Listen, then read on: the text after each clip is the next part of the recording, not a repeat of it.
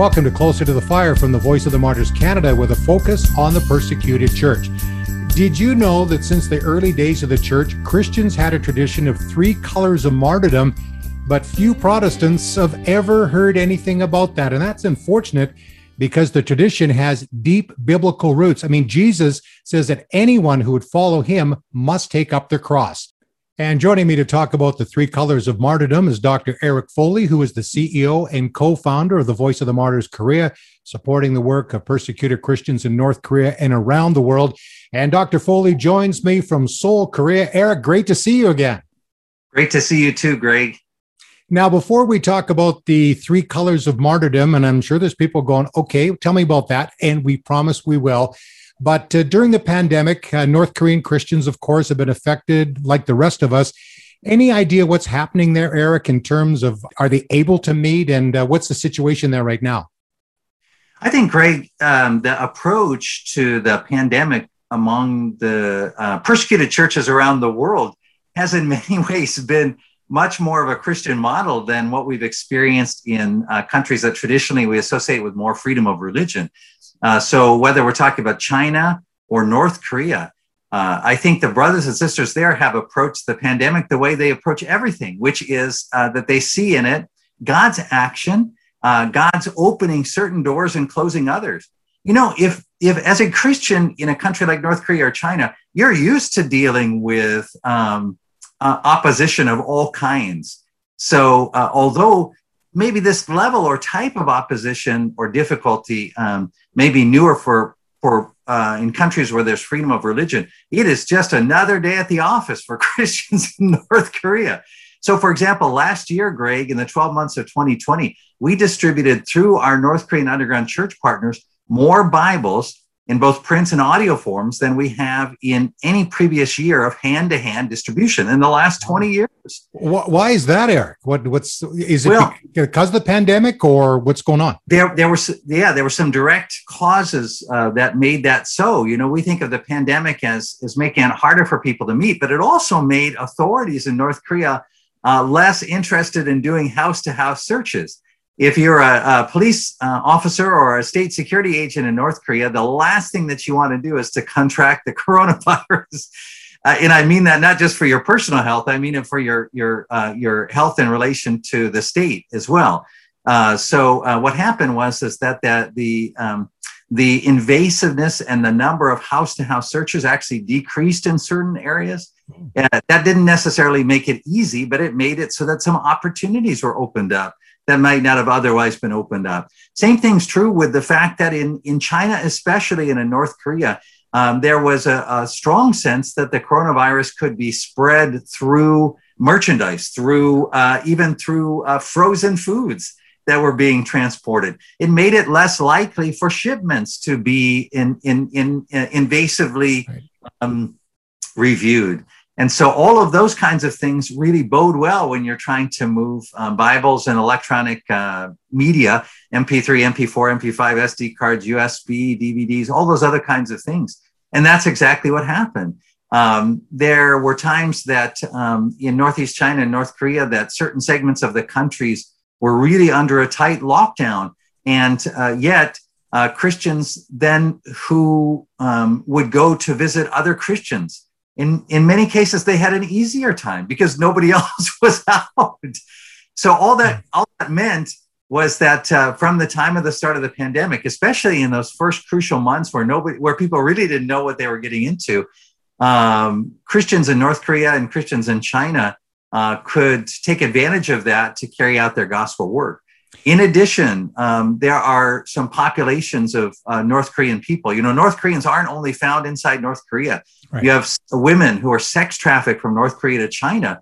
And during the pandemic, the markets made it so that you had to show your Chinese ID. Well, North Korean sex trafficked women have no Chinese ID. They're not there legally. And people may say, well, why wouldn't they want to go to the market and say, hey, I'm not supposed to be here. Send me back. And the answer is because all of that sex trafficking happens in the full knowledge of the North Korean state. When you get sent back, you're punished for having defected. So there was some real need for humanitarian intervention with those vulnerable populations of North Korean Christians, like those sex trafficked women in places like China. So it has been a very busy and a very fruitful time for persecuted Christians. We don't see that changing, Greg. That's continuing now to this day. Just this week, I reviewed another set of correspondence that we received from North Korean Christians who had received our Bibles in print and electronic form. And again, there were opportunities that we wouldn't have had if we were outside the pandemic. So God works all things together for the good of those who love him. How did you and your team have to then adjust, Eric, to the pandemic in terms of the ministry you were doing into North Korea? Did it affect you, the way that you were doing things in a great way, or is it kind of business as usual? I would say that the way that our organization is set up at BOM Korea is really designed to be, if you permit me the word, modularized. In other words, it's designed to be able to be separated out into smaller pieces to make it so that if for some reason one part of the ministry is compromised or shut down, the rest of the ministry won't be impacted. So we really are designed from top to bottom to make it through these kind of situations. In our organization, because of the challenges that we face, for example, with our balloon launching situation, we're even designed to continue in the most difficult situations here in South Korea. So to give you an idea even of how it impacted us in South Korea, we operate 2 schools with the support of Voice of the Martyrs Canada. One is for discipleship training for North Korean defectors to help them to understand the gospel as it's always been taught by the underground North Korean church. Here in South Korea, they're primarily taught in a South Korean way using the South Korean Bible, which is 40% different in dialect than the North Korean one. The North Korean Christian model is designed to it's a lay model. It's not a pastor-led model. So it's very different. So in the underground technology school, we teach the faith. We do discipleship according to the traditional North Korean underground church method. And we see great growth on the part of the students. Then some of them continue on to our underground university training school. And Greg, you've taught there, and you've visited, been on visitations with the students. And in that case, we're teaching them how North Koreans have done evangelism and discipleship to reach North Koreans anywhere. So during this pandemic period, where it's been difficult for any school to operate anywhere in the world, it was actually to the benefit of the students, because we had to break things down to where students were meeting in 3s and 4s in order to meet the local coronavirus regulations here in Korea. The students learned better. They told us that they liked it better because it was they were learning in the very same setting that they're normally accustomed to doing ministry in.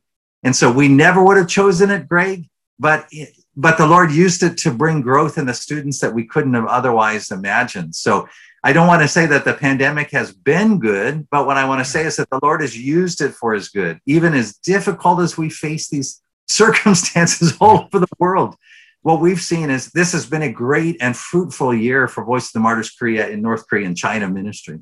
Yeah, and I know that has been the same for Voice of the Martyrs Canada. We've had to adjust. There's times you get frustrated. We can't get to the persecuted Christians that we're used to in terms of being able to fly internationally. All those things have changed.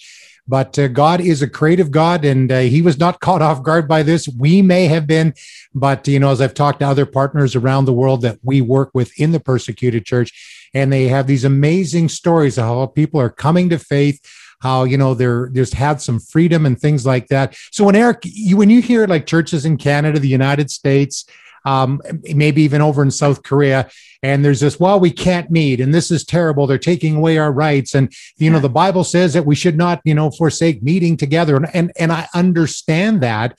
But how do you react when you hear that? And like where I live in Alberta in Canada, Western Canada, you can have 15% of however big the building is fire code. And so people can get together. Yeah, you have to have your masks on. Then you've got others that are saying, no, we're going to meet, no mask, no social distancing. Yeah. And they're saying, this is infringing on our religious rights. How do you respond to that? Well, I think historically for Protestants, we've said that the church comes into existence anytime that the gospel is preached and heard. And so what that means is that the form in which that preaching and hearing takes place is going to change. It changes from country to country, and it changes from circumstance to circumstance. So I think that that's why the persecuted church is not an object of pity for us, but really a subject of study, isn't it? I mean, we watch what they do and we learn from it. So I think that this around the world this year, what I see happening reminds me of the book of Acts when persecution first fell on the Jerusalem church. Would they have chosen it? No. Do we glorify persecution? No. Does persecution come to the church when we're trying to live faithfully in Christ Jesus? Yeah. Absolutely. Yeah. So when persecution hit, the church had to change its plan, right? It couldn't continue on the way it had been continuing on. And so the church was flung out to Samaria and to the ends of the earth.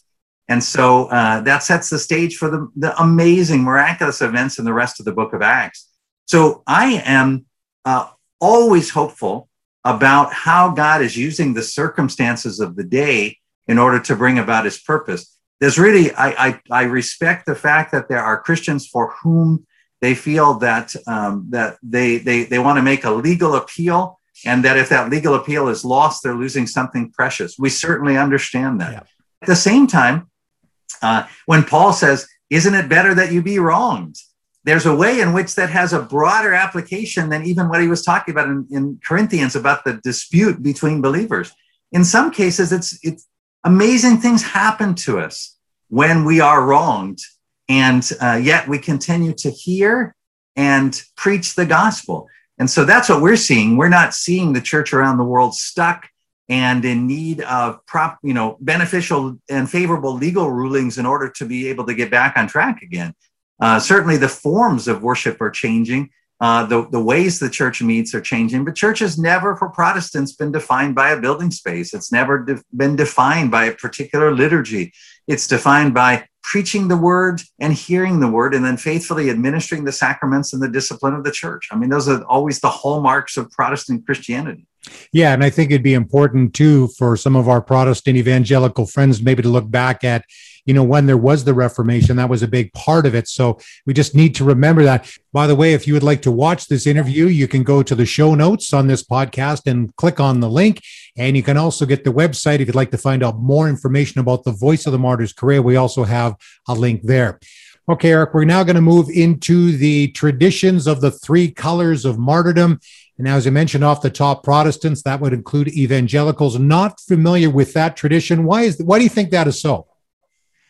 Greg, it's interesting. I'm not sure any branch of Christianity that's really familiar with this kind of tradition in the church. It actually goes back to the earliest days of the church. And so people that are students of church history will find that they can't overlook it. Sometimes it's expressed in terms of colors, other languages used. It carries up all the way through the Reformation, so that, Martin Luther, he doesn't talk about the colors of martyrdom, but he talks about the different kinds of martyrdom. And that's really the important thing. It would be impossible for any Christian, in my opinion, to read the Bible and not be aware of the fact that the Bible speaks about martyrdom in a much broader context than it is spoken of today. Today, Greg, when we hear martyrdom, what we all automatically think about is death in a bloody instant due to refusing to deny the faith. And that definition of martyrdom really owes more to the world's way of thinking than it does the biblical way of thinking.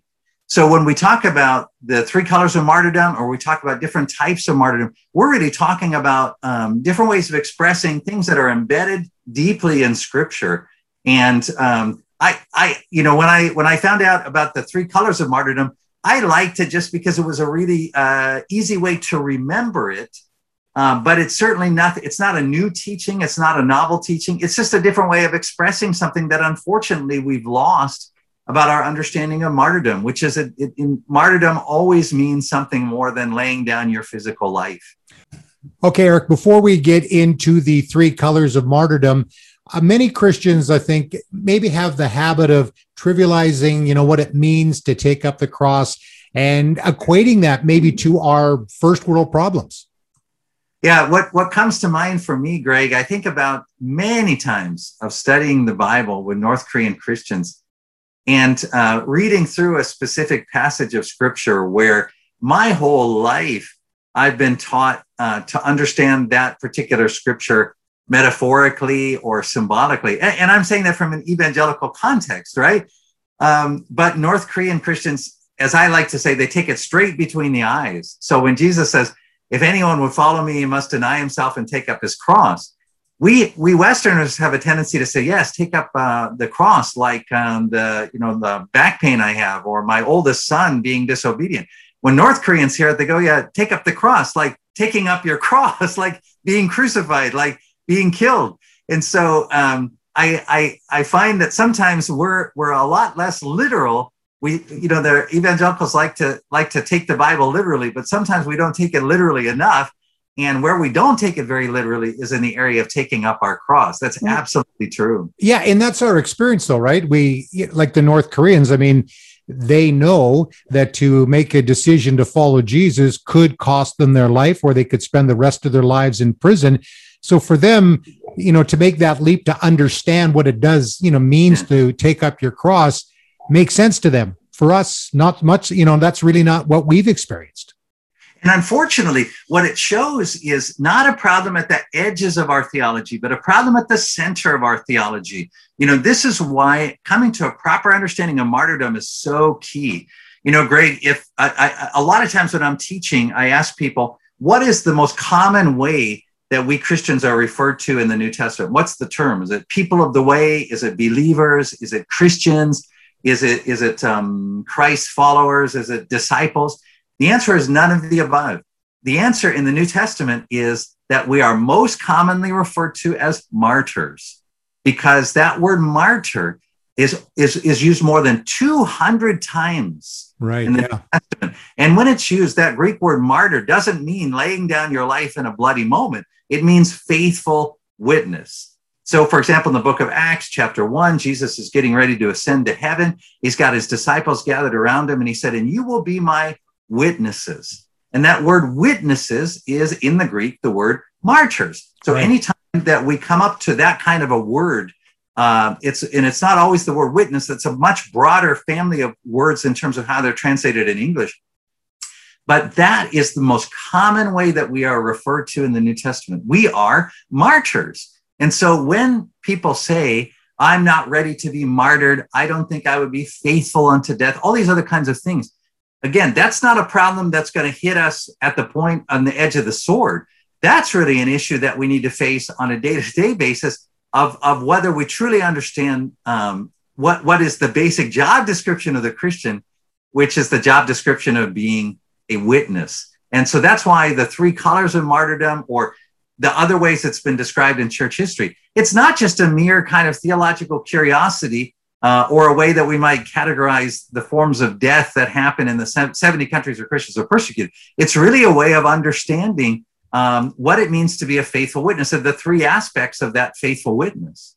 Yeah, and I want to circle back to that in just a moment, that whole aspect that, martyr, when you take it from the Greek word, it actually means witness. So it's a broader, and that includes all followers of Jesus. It's not just this select group, the apostles or, people throughout the centuries or even today.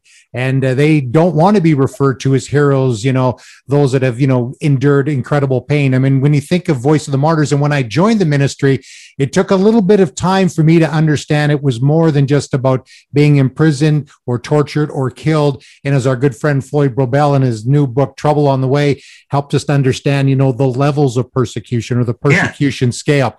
But okay, let's get into the three colors now of martyrdom. Let's start with red. And I think, again, that would probably be where most people would be thinking, violent death, showing your love for God, even right to the point of, your life being taken. So let's start with red, Eric.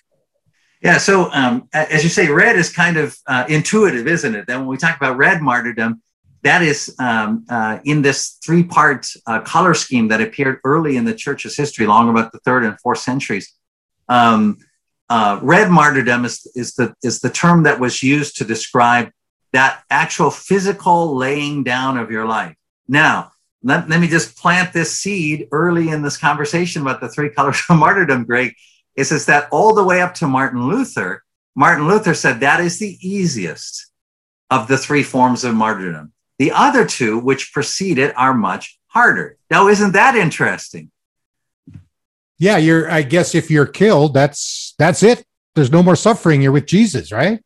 Yeah, and it's we come back again to understanding the biblical meaning of martyrdom, which again is the most prevalent way we're described in the New Testament. We wrongly think, because we take our cues from the world, that first there is persecution, and then we have to decide whether we're going to be martyred. That's backwards. Biblically, there is always martyrdom first. There's faithful witness, and the result of faithful witness is always persecution. So if we start from the world, we think that the world is on the offensive, Christians are on the defensive, Christians are getting killed. We need to get to legal judgments in our favor. We need the protection of governments.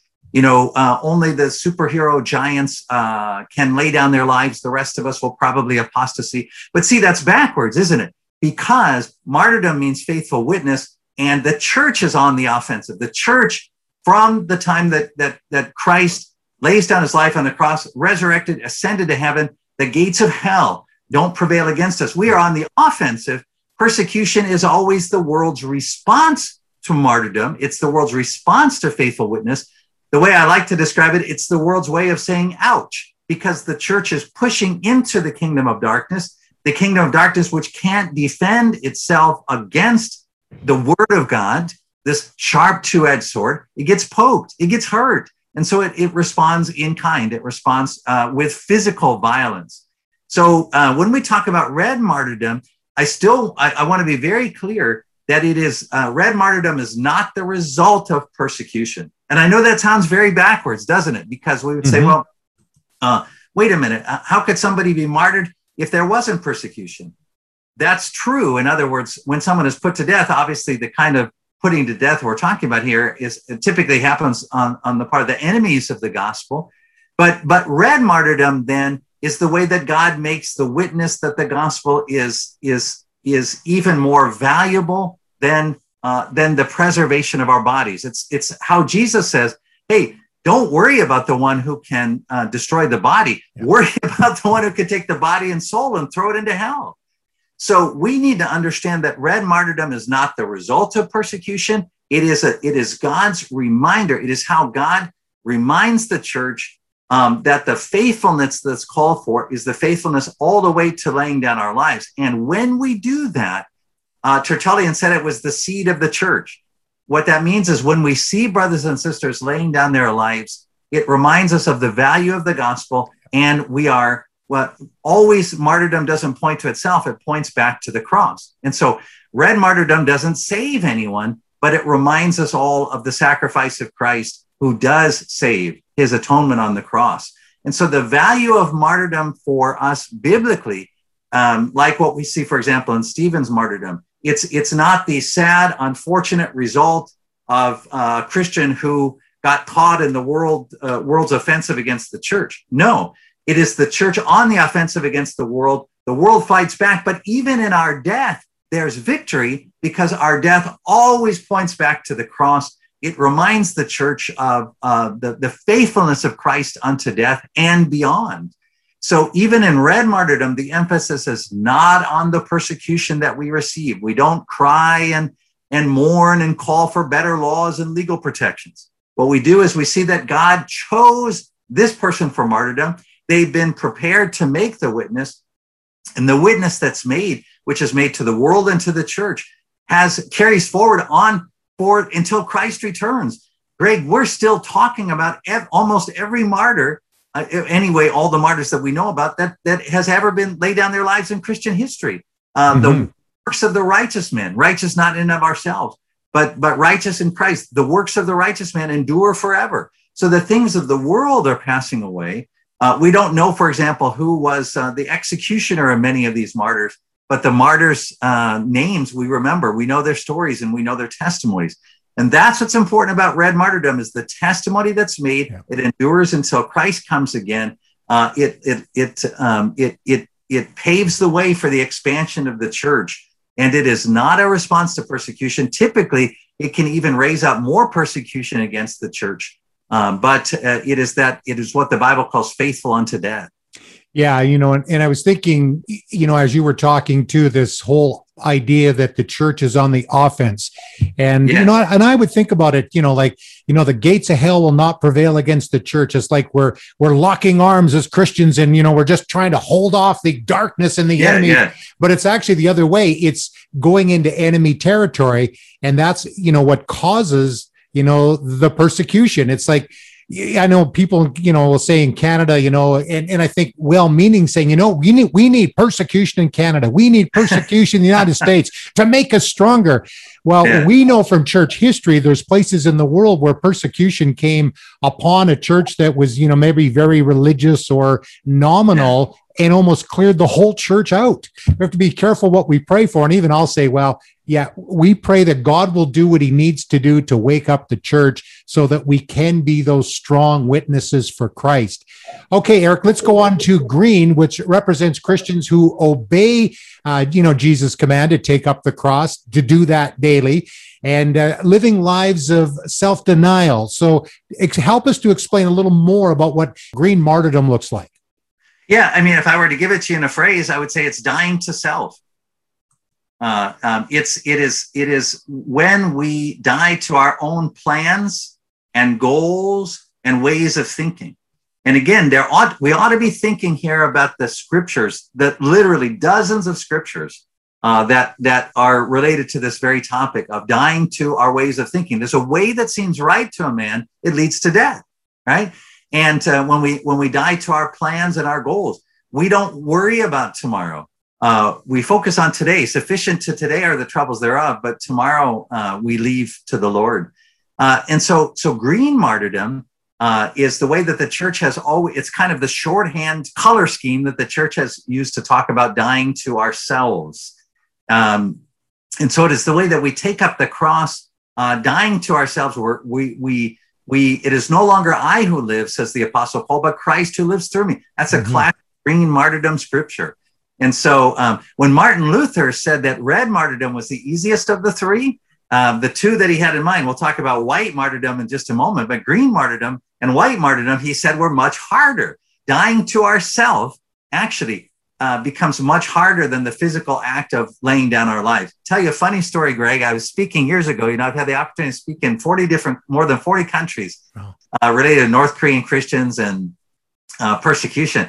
So I was speaking in a Western country, and afterwards, this woman came up to me. She was a sweet older woman. She was crying, and she said to me, your message really changed my life. I'm ready to lay down my life for the Lord. I just have a question. It doesn't hurt, does it? So there is an example of how people put the forms of martyrdom in the wrong order, because of course I told her, of course it hurts. And she said, really? I'm so sad. I thought that maybe at the last moment, Christ takes you out of your body so that you don't feel anything. I said, yeah, of course it hurts. I said, if you get your fingernail torn off when you're being tortured, it feels like your fingernail's being torn off. So what she was missing was that green martyrdom, that dying to ourselves. And so that is a daily death, right? That's when Paul talks about dying daily. When he says, I die daily. What are we dying to? We're saying, not my will, but your will be done. Again, there's green martyrdom. Christ and in his words to his Father in the Garden of Gethsemane is how we think about green martyrdom. Anytime we say, not my will, but your will be done, there is a death that's happening, and there's a witness that's being made. What the witness that's being made is Christ is sufficient. Christ's plan for me is better than my plan for myself. Christ's ways of thinking about my life are better than my ways of thinking. So green martyrdom is about no longer trusting what we see, what we feel, what we understand, what we know, what we experience. All of those things become subject to the Word of God. And so green martyrdom, Martin Luther said that green and white martyrdom, once you had gone through green and white martyrdom, he said red martyrdom was no big deal. And what he meant is that when it is that we're seeking what the Lord wants for our life, once we've come to the point of trusting that his plan for our life is better than our own plan, then that's how red martyrdom becomes an act of joy. That's why it is that martyrs are joyful. They're not saying, oh, I'm joyful because I'm not feeling any pain. It's not that there's a spiritual anesthetic. It's that they've died to their own ways of thinking. They're no longer counting on what they see or understand or feel to determine their lives. So that's green martyrdom. Yeah, and it's not easy to die to yourself. And, I think, we get, the sort of the tough guys, we get out there and we're, meeting with the persecuted church and we're driving around with, security or going into these very dangerous places. And, I'll die for Jesus, but you come back home and you're not prepared to die to yourself and your own ambitions and your own ego. And that's where it gets a little bit touchy, I think, Eric. And let me tell you a story. In fact, I was talking to a guy, highly qualified guy who we were considering for a position in our organization, and he said, I've resolved. He said, he talked about having a dream or a vision where the Lord had shown him that he would be martyred for Christ in China, and so I have learned over our 20 years of running Voice of the Martyrs Korea that I don't place a lot of stock in those kind of stories when people tell me that. They could possibly happen. But the interesting thing was, as we talked further, we talked about that, our office hours are 9 to 5 every day. And he was living quite far from the office. He said, that's going to be like an hour commute for me each way. He said, I don't think I could do that. There's another great example, right? So we always say to people, don't worry about laying down your life in China as a martyr for Christ. Worry about how you're looking at your own commute and what kind of a person you're being as you drive and you're tooting your horn. The dying to yourself daily is something that is impossible for human beings. It is not an act of will. This is why we talk about salvation by grace through faith. What we know is that it arises from faith, that we can say, not my will, but your will. And that on a day-by-day basis, Christ is putting our flesh to death as we go through our things like our commute to work. And we can't skip those steps. We get so many people from all over the world. God bless them, Greg. They tell us, they say, I'm ready to go to North Korea and die. And I say, do you speak Korean? They say, no, I'll need a translator. And I say, well, what we always recommend you do is study Korean there in your home country. You can take the courses online, you can take them for free. And people say, hey, I'm a really busy guy. I don't have the time. So they sound like absurd examples, but Greg, all of us, myself, you, we do those things every day. We rationalize those things. We justify ourselves. We justify why it has to be my plan. We justify our ways of thinking. And Christ is putting those to death. So that's why it's not a function of the strength of willpower that leads us to green martyrdom. It is always Christ's act in our life. And our role in that is faith. Our role is trusting in him, that when we face opposition and difficulties, instead of saying, oh, God is too far away, God wasn't faithful, we know that he's being faithful to what he showed us at baptism, which is that we're entering into his death. And his death means his death. And his death refers to our commute, and it refers to the difficulties we face in our marriage. It refers to the fact that sometimes at work, I don't get treated with the respect I deserve. Green martyrdom is about those ways of dying to ourselves and what we think should be happening in our lives, what we think God should be doing. I think we should get off green martyrdom because I'm feeling too convicted. Well, white martyrdom won't make you feel any better. No, either. I know. Maybe we'll just stop. No, we'll keep going. But, I know as I started to travel and, you go to, for me, it was Ethiopia and then South Sudan and then later to Egypt and then, to a number of places, I'd come back from these trips, I'm going to be different. I'm not going to let the little things get me down. And then you get some bill in the mail and then, God, where are you? You've abandoned me. Yeah, and I think the thing is we need to talk about this because we can get pretty discouraged that we think, we're that man or woman of faith and we're going to conquer these things. I'm going to slay the dragons. And then the littlest things trip us up and, oh God, you've abandoned me. So it's important. And and as we're talking, I can see, okay, yeah, red. Okay. I get that. Green, that's just a little bit too close to home. Yeah. With fear and trepidation, Eric, let's go into white. Tell me about that. So white martyrdom is dying to the world. And the same kind of principles hold true there. We're dying to the world's ways of thinking. We're dying to the world's plans and goals for us. These are the kinds of things where we run into difficulties because our families have one expectation of us. Our culture has an expectation of us. And our boss has an expectation of us. So when we speak about dying to the world, what we're saying is that we're going to be people of one mind and one Lord. And along the way, Jesus is going to say things like, hey, and anybody who doesn't hate their mother or father can't follow me. Anybody that goes out into the world and expects not to face persecution, you're deluding yourself, because if I faced it, said Jesus, you're going to face it even more, because the servant is not greater than the master. So again, you can see we're talking about not just some kind of a concept or a theological idea that the church invented along about the 3rd, 4th, 5th century. They just put it in colors because it was really easy to remember that. And so that color of white reminds us that we are, Paul says, it is through the cross that I am crucified to the world, and the world is crucified to me. Again, that doesn't come about through willpower. That is the work of the Holy Spirit. How does the Holy Spirit do it? He puts us in those situations where we have the difficulty with our families and with our boss. That's not just, sometimes people are very quick to chalk that up to saying, oh, I'm under spiritual attack. But we really should understand that between now and the time that we go to be with Christ or he comes back to be with us, part of that discipleship process on a daily basis is going to be the world trying to shape us in its image. But Paul says, don't be conformed, but be transformed by the renewing of the mind. And so, again, these are all scriptures that relate to white martyrdom. They're how in green martyrdom, we say, I'm going to die to my ways of thinking. I'm going to die to what I want. And so I had a plan for my life. I had certain things that I wanted for myself. I want to be married now. I want to be rich. I want to live in the mountains, not in the, in the prairies. I don't want to be a missionary to India. Those are matters for green martyrdom. White martyrdom are the expectations society places on us. So now we're getting into issues about the sexual revolution, about sex before marriage, about evangelizing in the workplace, all of these kinds of issues. And it's typically, white martyrdom is the area where we see the most legal difficulties and challenges are going to happen in that area. It's that the world says you're going to do it this way, and we're completely perpendicular to the world.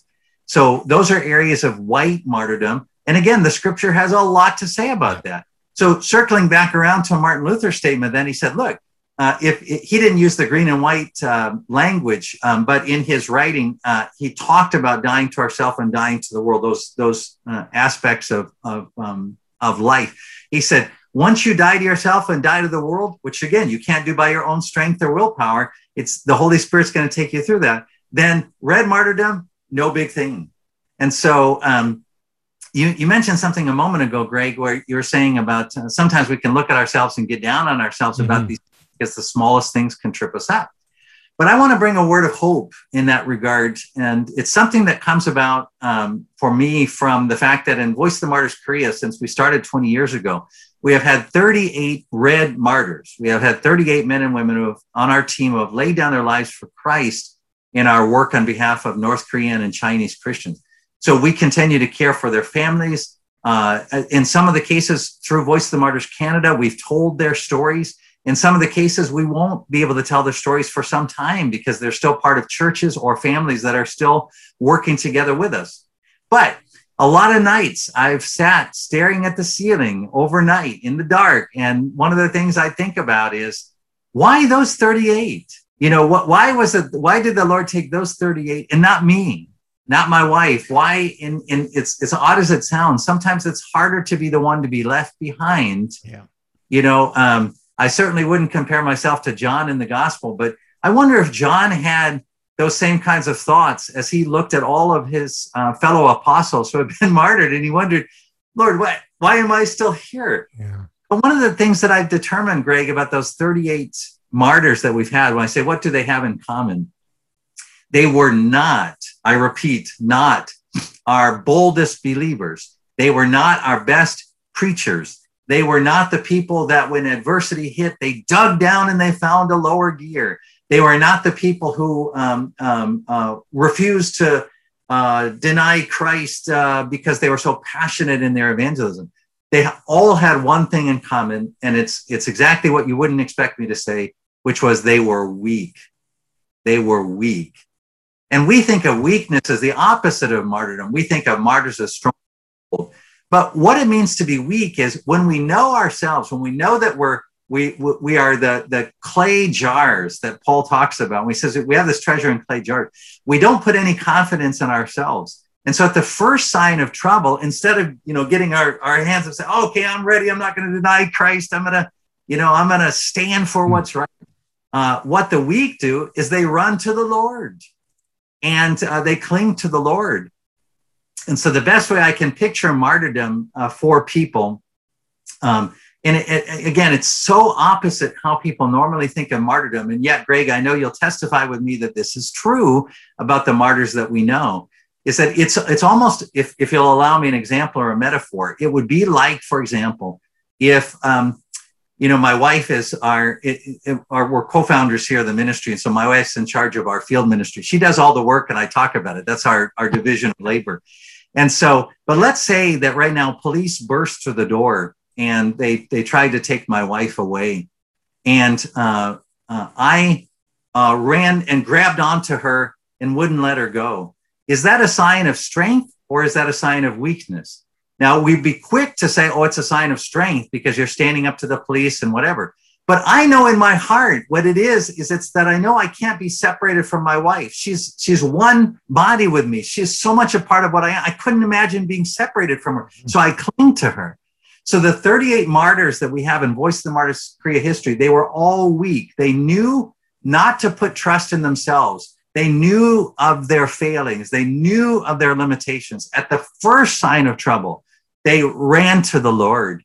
And so this is what always gets people in trouble in interrogations, is that they try to outthink the police. They try to outwill the police. And as you know, Greg, nobody wins in interrogation, always lose. So the only way to win, so to speak, is to cling to Christ.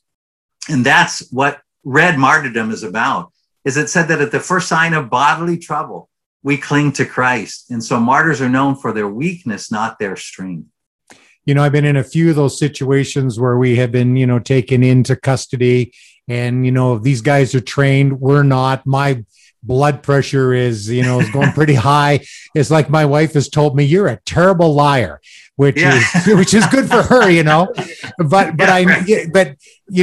but Jesus does promise that he will give us the words to speak. Yeah.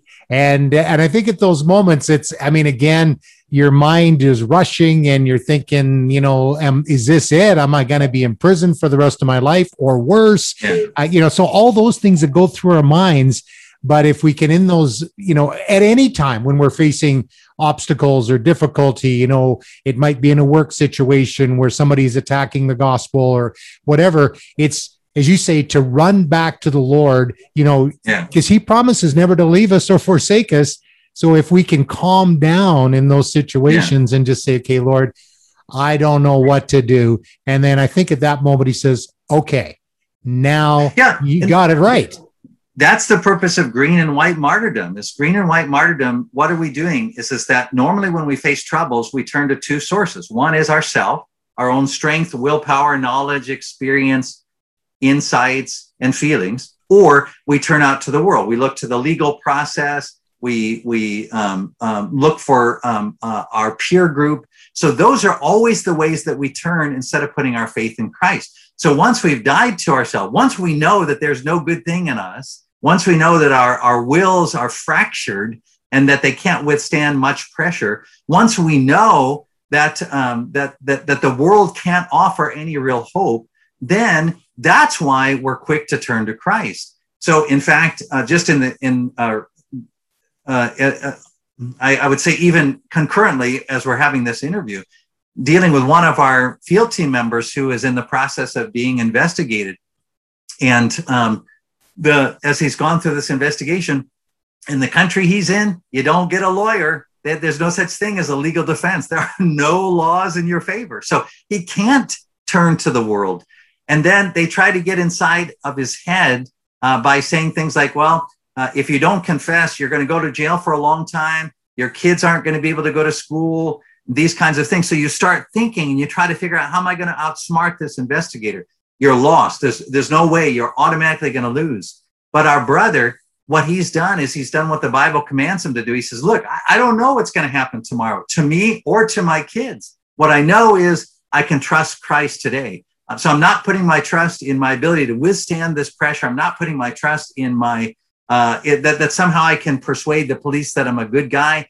Instead, he's just trusting fully in the Lord. And so it's that weakness, the awareness of our own weakness. It is the awareness that the world has nothing to offer to us. We cling to Christ, but it's not this kind of bold, impressive faith. It is just this awareness that Christ is our only hope. And Jesus said, even a little of that faith, which really I prefer even to call it trust, even a little trust in the Lord can move a mountain.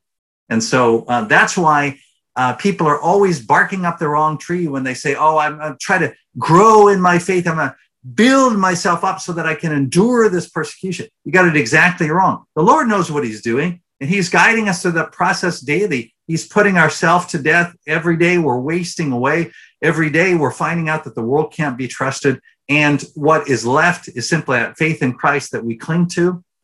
And that is always the core of faithful witness. That is a faithful witness. There is no good thing in me, and my hope is not in the world. It's only in Christ. And that faithful witness is what green, white, and red martyrdom ultimately, that's how the Lord teaches us those things. Yeah, and it's in our weakness when he's made strong.